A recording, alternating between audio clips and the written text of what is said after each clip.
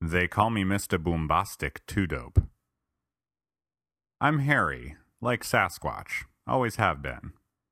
The father of one of my ex-girlfriend's nickname for me was Sasquatch, actually. He called me that, to my face. I was 15. In some ways, he wasn't that far off.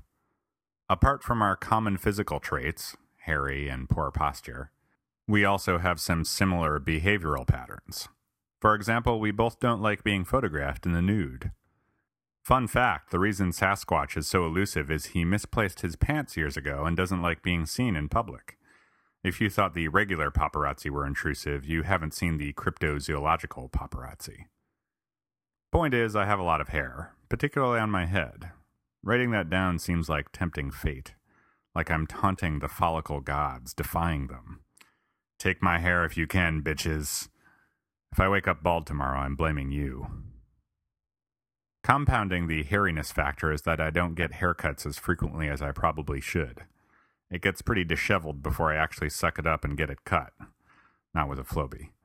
Like Einstein before me and Bieber after me, we geniuses tend to be concerned with larger issues than hairstyles. Compounding this compounded hairiness factor is that I don't like paying for haircuts. Whenever possible, I try to get someone to do it for free. Friends, girlfriends, my mom, strangers. One time I actually had 2 of my friends cut my hair simultaneously. That turned out to be a particularly bad idea. There was blood loss. Me, not them.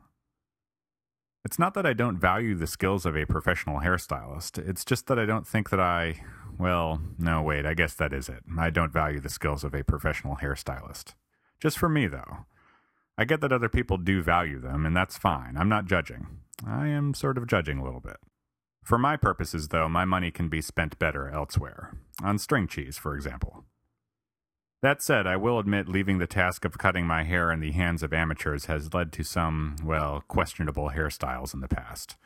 There was the Vanilla Ice incident of 2005, the Patchy Crew Cut of 2007, and who can forget the Rachel of 2004.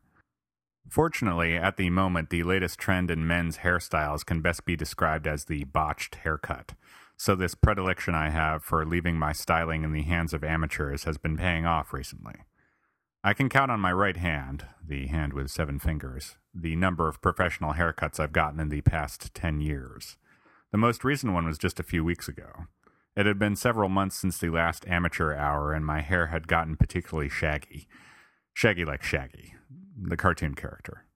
Not the Jamaican Boombastic reggae artist. Or Shaggy Two Dope of the Insane Clown Posse. With none of my usual hairstylists available, I decided to pay a visit to the barber school. I figured if I was going to pay for a haircut, I shouldn't be the only one getting something out of it. I had been to this barber school once a few years back. It's not a particularly friendly place, nor am I arguing that it should be. It's very utilitarian. We cut hair, you give money. Next.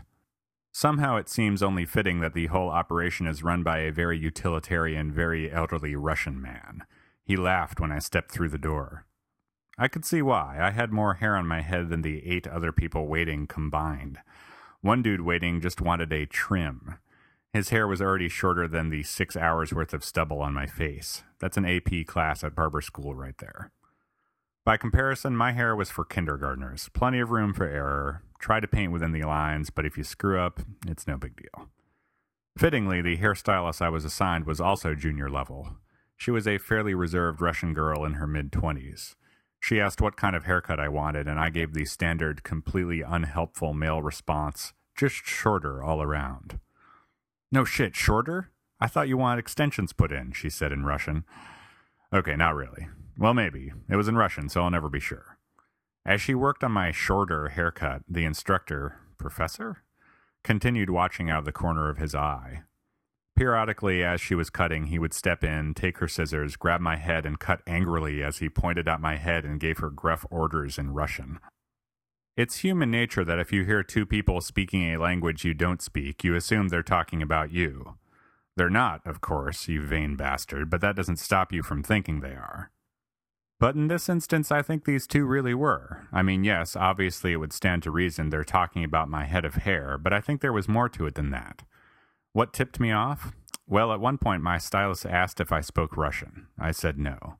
Then later, her instructor asked if I had a girlfriend or was married. After about 45 minutes, and after everyone in line before and after me had already gotten their dues did, mine was finished. And maybe it was the fact that I no longer looked like I craved Scooby snacks, but I think my future Russian girlfriend/wife did a pretty solid job. Slow and steady wins the race. That and an angry Russian man giving you pointers along the way. Now, if I could only find my pants, I could go out in public.